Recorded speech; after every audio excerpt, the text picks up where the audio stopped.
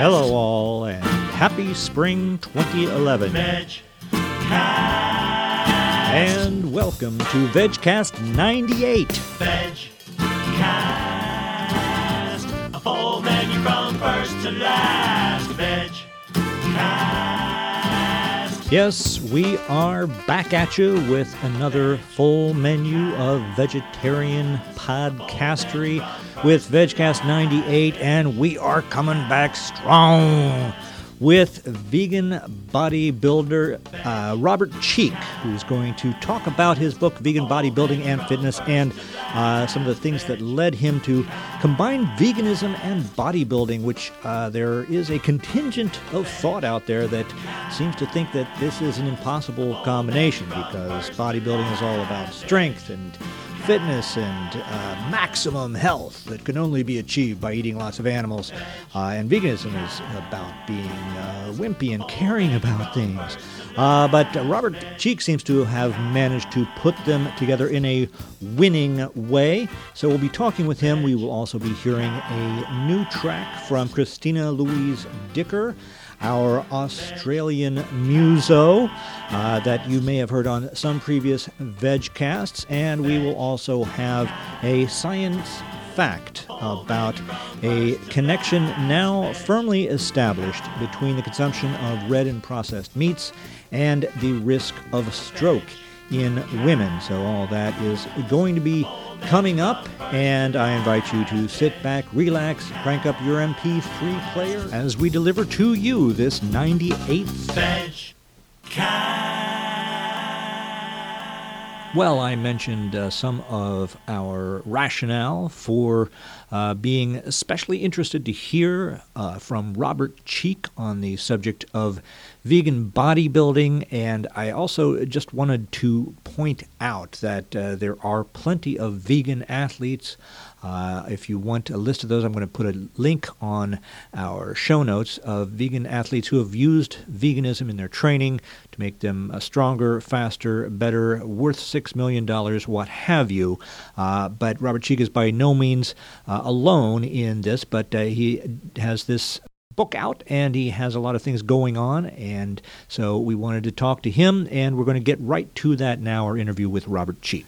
All right, right now on VegCast, we are joined by phone by Robert Cheeke, one of the best recognized vegan bodybuilders out there. Robert, welcome to VegCast. Hey, thanks for having me, Vance. Really appreciate it. Thank you. Thank you for being on here. And let's just start, first of all, with you have a book out that is called Vegan Bodybuilding and Fitness, and I want to be sure to let people know about that if they want to get a book on this subject. What exactly is the biggest challenge for vegan bodybuilders? Well, it's not necessarily a challenge, but it's something that a lot of people aren't aware of, and that's obviously how to get enough calories, how to get enough protein in order to build muscle and maintain muscle and create this type of strong muscular physique that you don't typically associate with vegetarianism or veganism. And so what I'm trying to do is change that. And I have this book, Vegan Bodybuilding and Fitness, the complete guide to building your body on a plant-based diet. And that's really what it's all about. It goes back to the basics of how do you build a body in the first place? Well, it's through eating a certain amount of calories, certain amount of protein, exercise program, weight training program, consistency, adaptation, improvement, all these types of things. And so I try to cover all of those angles, all the most important aspects in fitness and in health. Okay. Well, in bodybuilding specifically, as you say, it's not, you look at some of the photos that you have of yourself in some of your competitions, and that is not a physique that one would just instantly connect with veganism, and a lot of that obviously is due to stereotyping. But is there something, a lot of people would think, well, you just can't, how are you going to even get enough protein to build that muscle? Are there particular things that you have to do, or is it just kind of the same process that you would follow with anything? Yeah, you know what? It's really the same process you would follow in bodybuilding on any kind of diet. It's just eating every 2 to 3 hours, eating the protein-dense foods. Obviously, we're just avoiding meat, eggs, dairy, animal products, but eating the high-protein foods like beans and legumes and dark green vegetables and nuts and seeds and specific grains. And if we feel like it, tofu, tempeh, if we're eating soy, some don't.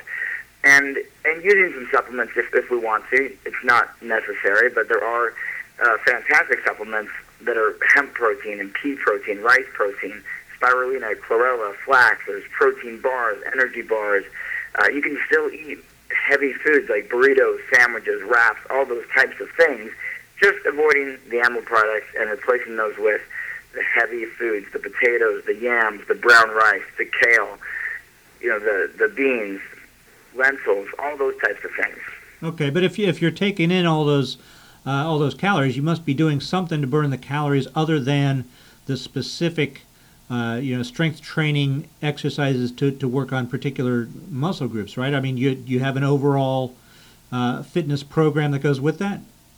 Oh, sure, absolutely. Because, the more you eat, obviously, you're going to want to exercise a lot more to turn that into muscle and avoid packing on a bunch of extra fat. So there's a combination of weight training exercises with intensity, cardiovascular exercise to burn the fat and build muscle tone and get that nice definition and that lean look that we associate with bodybuilding. And the fact is, most of us just don't train as often as we need to, or eat as often as we need to, or eat the right types of foods, when really all of us, if we wanted, could attain a really ripped or strong, muscular physique, whatever our specific goal is. We just have to do those little things day in and day out without making excuses, without saying, oh, I didn't have time today, or I ran out of time, or I didn't plan, or I was traveling, or I didn't feel like it. But it's just doing it day in and day out, just as if we wanted to learn a language or become really, really good at our job or learn some new skill and excel at it. The same thing happens with our body and how we get enough sleep, get enough exercise, get enough liquids, hydration, and obviously the right types of foods too. Well, when you say about having to do it day in and day out, I mean, that reminds me of veganism itself. It's something that, once if you decide, from here on I'm going to live a certain way, it certainly helped me in, it hasn't necessarily given me the motivation to go out and exercise as often as I should, but in terms of, junk food, when there's donuts or things in the office, I don't have to have this, oh, should I or shouldn't I? Because I just say, oh, no, I'm sure those aren't vegan, so it's not even a question. Is there, does it kind of help having an ideological commitment that you already have in one area to help kind of give you the motivation or give you an example of how to approach a commitment in another area? Yeah, I think that's a great question and really a pretty good analogy too, because the more you care about something and the more you dedicate your time to it and your life to it, and the more you do it consistently, which becomes really second nature, the more other things like working out every day or eating healthy foods every day become easier to do it, because you're so used to doing something that's meaningful on a regular basis. And really, it actually works kind of in our favor for health and fitness, being vegan, because naturally we are going to pass on a lot of those junk foods. We're going to pass on the cookies, the ice cream, the pizza. Obviously, those come in vegan forms, but by and large, most of these things, the chips and everything else, are junk foods that we really want to stay away from because of the dairy products that are used in them, the eggs that are used in them, and just the other foods that are commonly associated with them. So by nature, we're avoiding a lot of those things, and we're also by nature focusing a lot more on fruits, vegetables, nuts, grains, seeds, which obviously are the primary sources of vitamins, minerals, amino acids, fatty acids, protein, everything else. So it makes for a wonderful combination and a great environment for someone to really thrive in. Mm-hmm. Well, let's just talk about your history, because you have an interesting background. You, as I understand, you went vegetarian and or vegan as a teenager before you even got into bodybuilding. Is that right?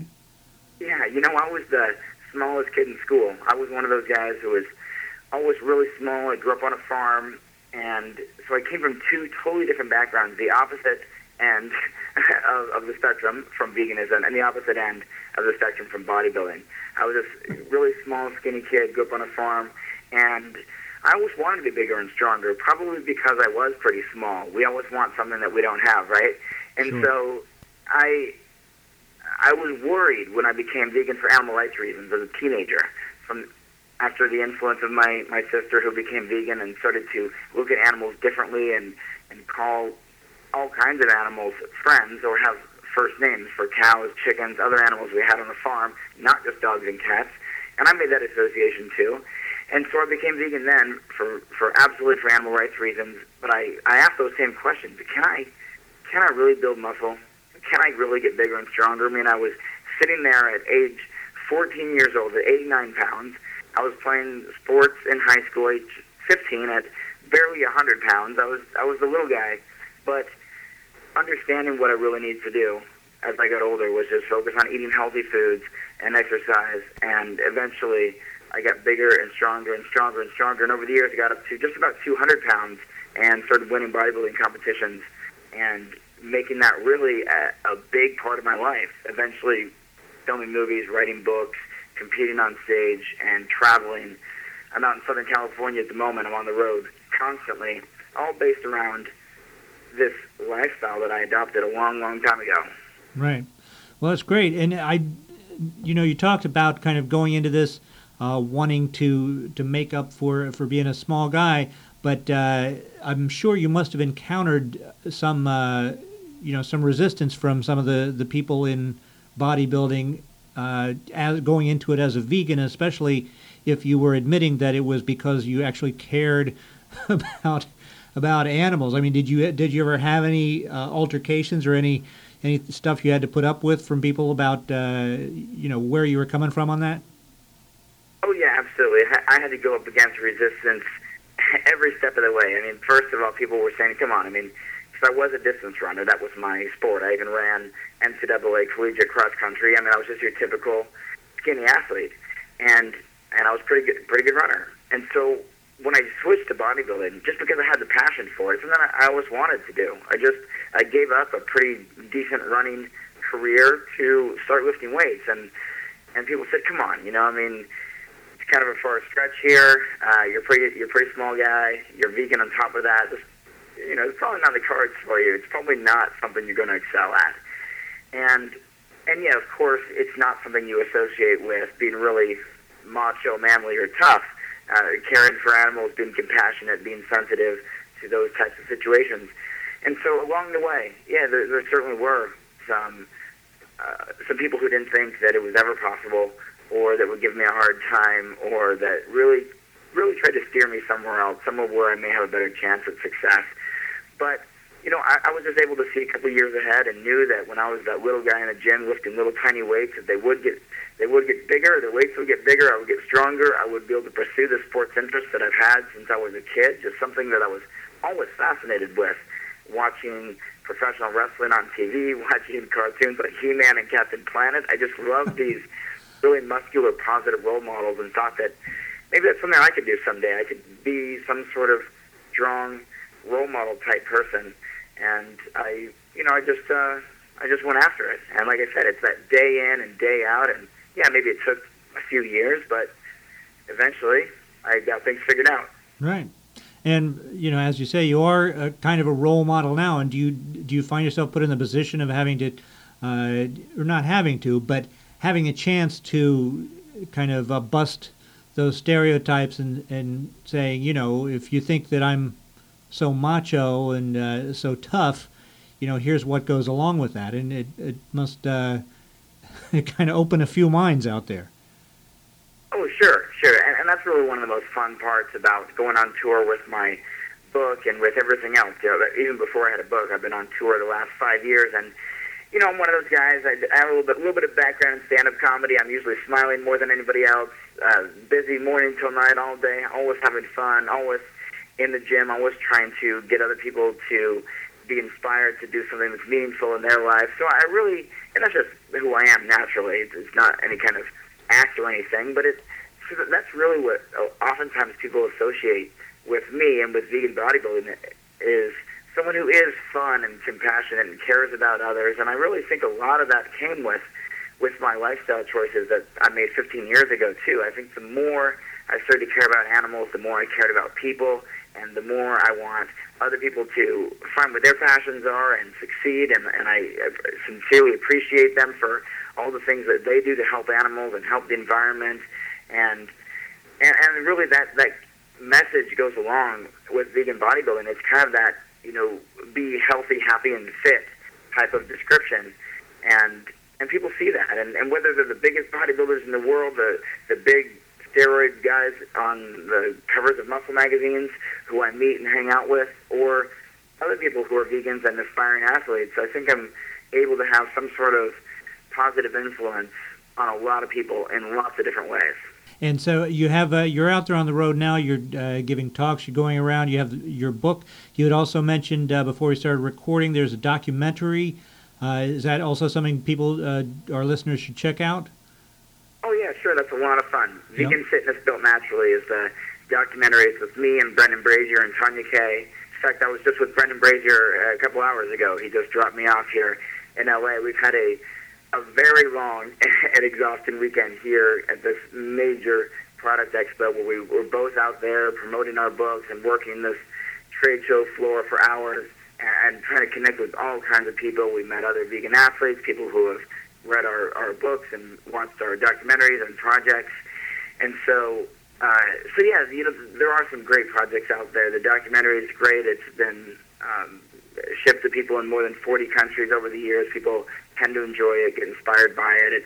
It follows the lives of 3 successful vegan athletes who follow all different types of training programs, sports, and even nutrition programs within veganism. And so that is a fun project, and I'm always doing new things. I filmed a video out here in Los Angeles a couple of months ago, and that should be out pretty soon. Just a kind of a trailer for my book, if you will. So that I'm really excited to see that when it comes out. And just always doing fun stuff, Great. Well, that sounds good. We'll look forward to seeing that, although people can get a hold of the book now. That is Vegan Bodybuilding and Fitness by Robert Cheeke. And we're about out of time now, Robert, but is there anything, if some 15-year-old out there is listening to this thinking, well, maybe I should get into that. Is there one thing that you would want to get across to that listener? Sure, absolutely, and thank you again for having me. It's a quote from Mark Twain that says, 20 years from now, you'll be more disappointed by the things you didn't do than by the ones you did do. Yep. So think about that and think about how that relates to your life right now and how you can decide today to make a difference in someone else's life. Great. All right. Thank you, Robert Cheeke. Thanks for joining us on VegCast. Thanks, Vance. Really appreciate it. Okay, great.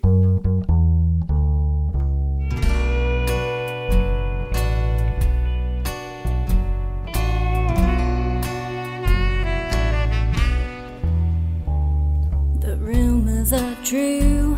I'm smitten with you. So infatuated that I'm losing my cool. And I'm dying to be with you, Daddy-o.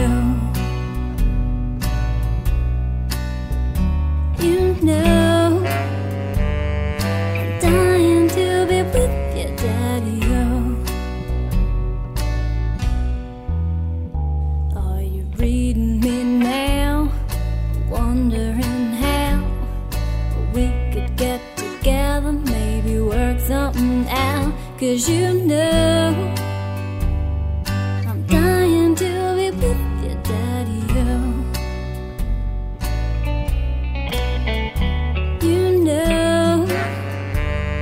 I'm dying to be with you, Daddy-o. Melt me with the touch of your hand. I'm weak at the knees, here where I stand. Help me find a moment of peace. I'm so gone, I can barely breathe, yeah.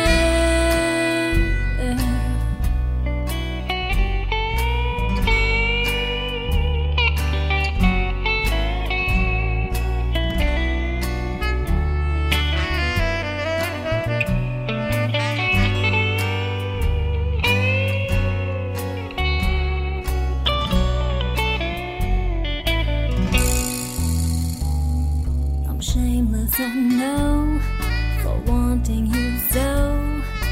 This is the part where I give you control. Let's go. I'm dying to be with you, Daddy-o. You know I'm ready to be with you, Daddy-o. Melt me with the touch of your hand. I'm weak at the knees, here where I stand. Help me satisfy my desire. I'm good for nothing but making fire.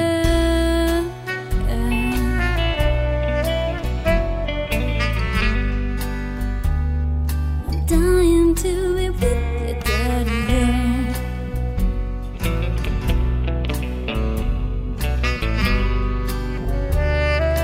Dying to be with you, Daddy-o.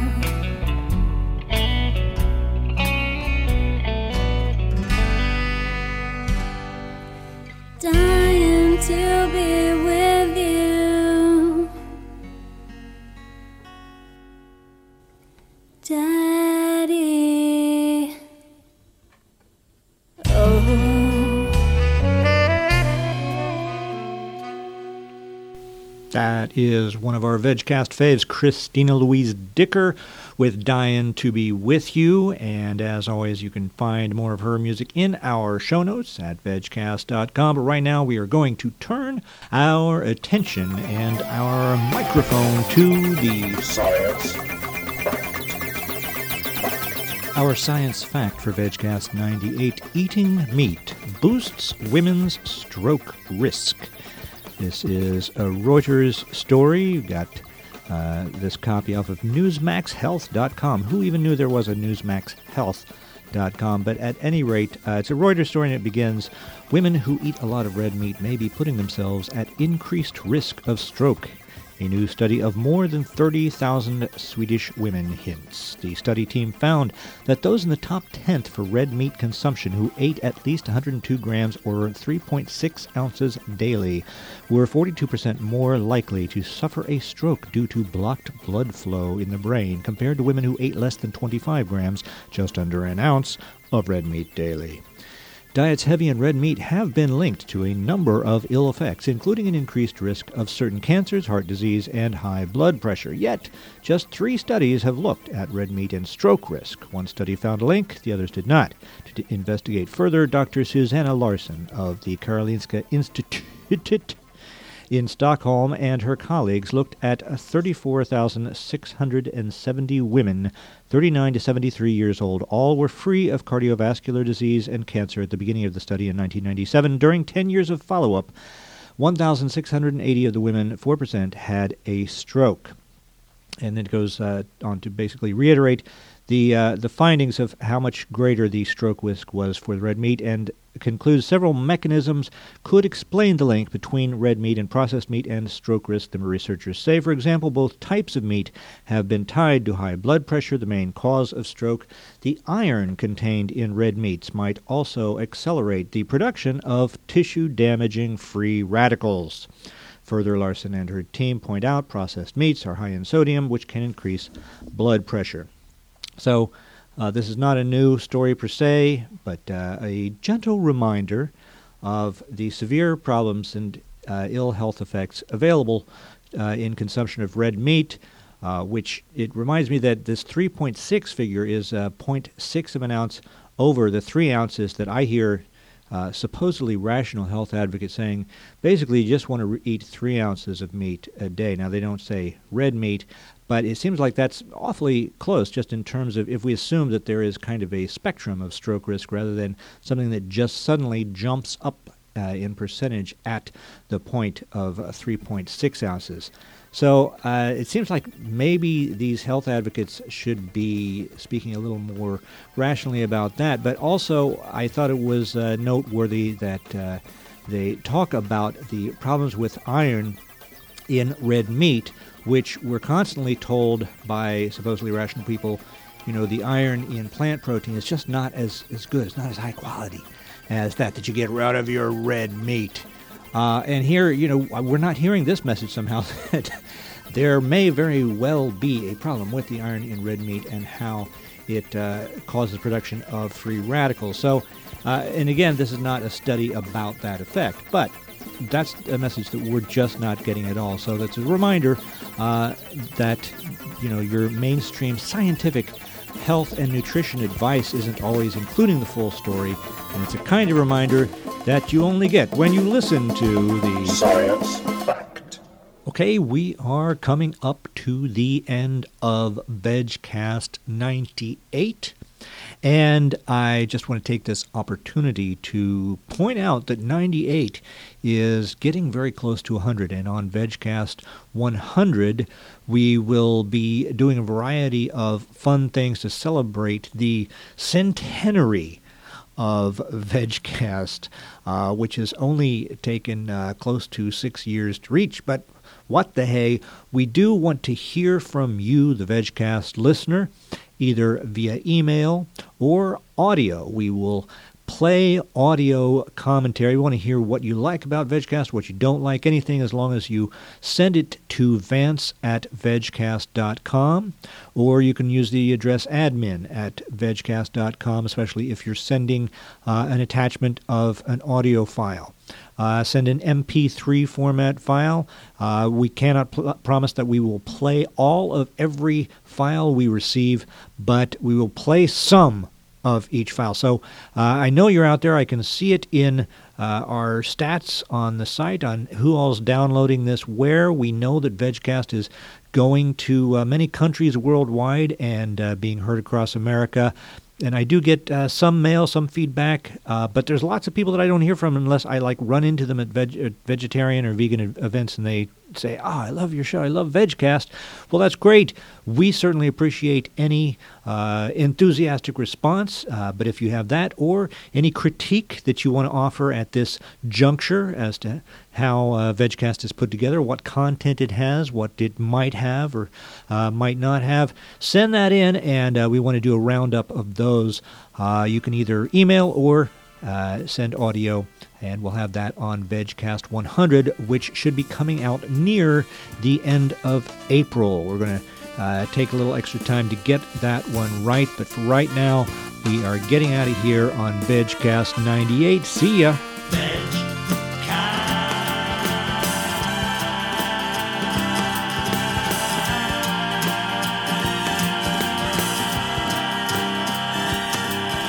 In listening to that last bit, I realized I said you can email or send audio. Obviously, you would be emailing the audio, but you can also just email text if you want. And as for the audio, try to keep it around a minute in length or less if possible. And now we're getting out of here. I want to thank Robert Cheek, my vegan bodybuilding guest. I also want to thank Christina Louise Dicker for sending us her latest tune, as well as turning us on to so many Australian musos. And I want to thank you, the VegCast listeners, for downloading and subscribing, if possible. And until next time, get out there and live like you mean it. VegCast.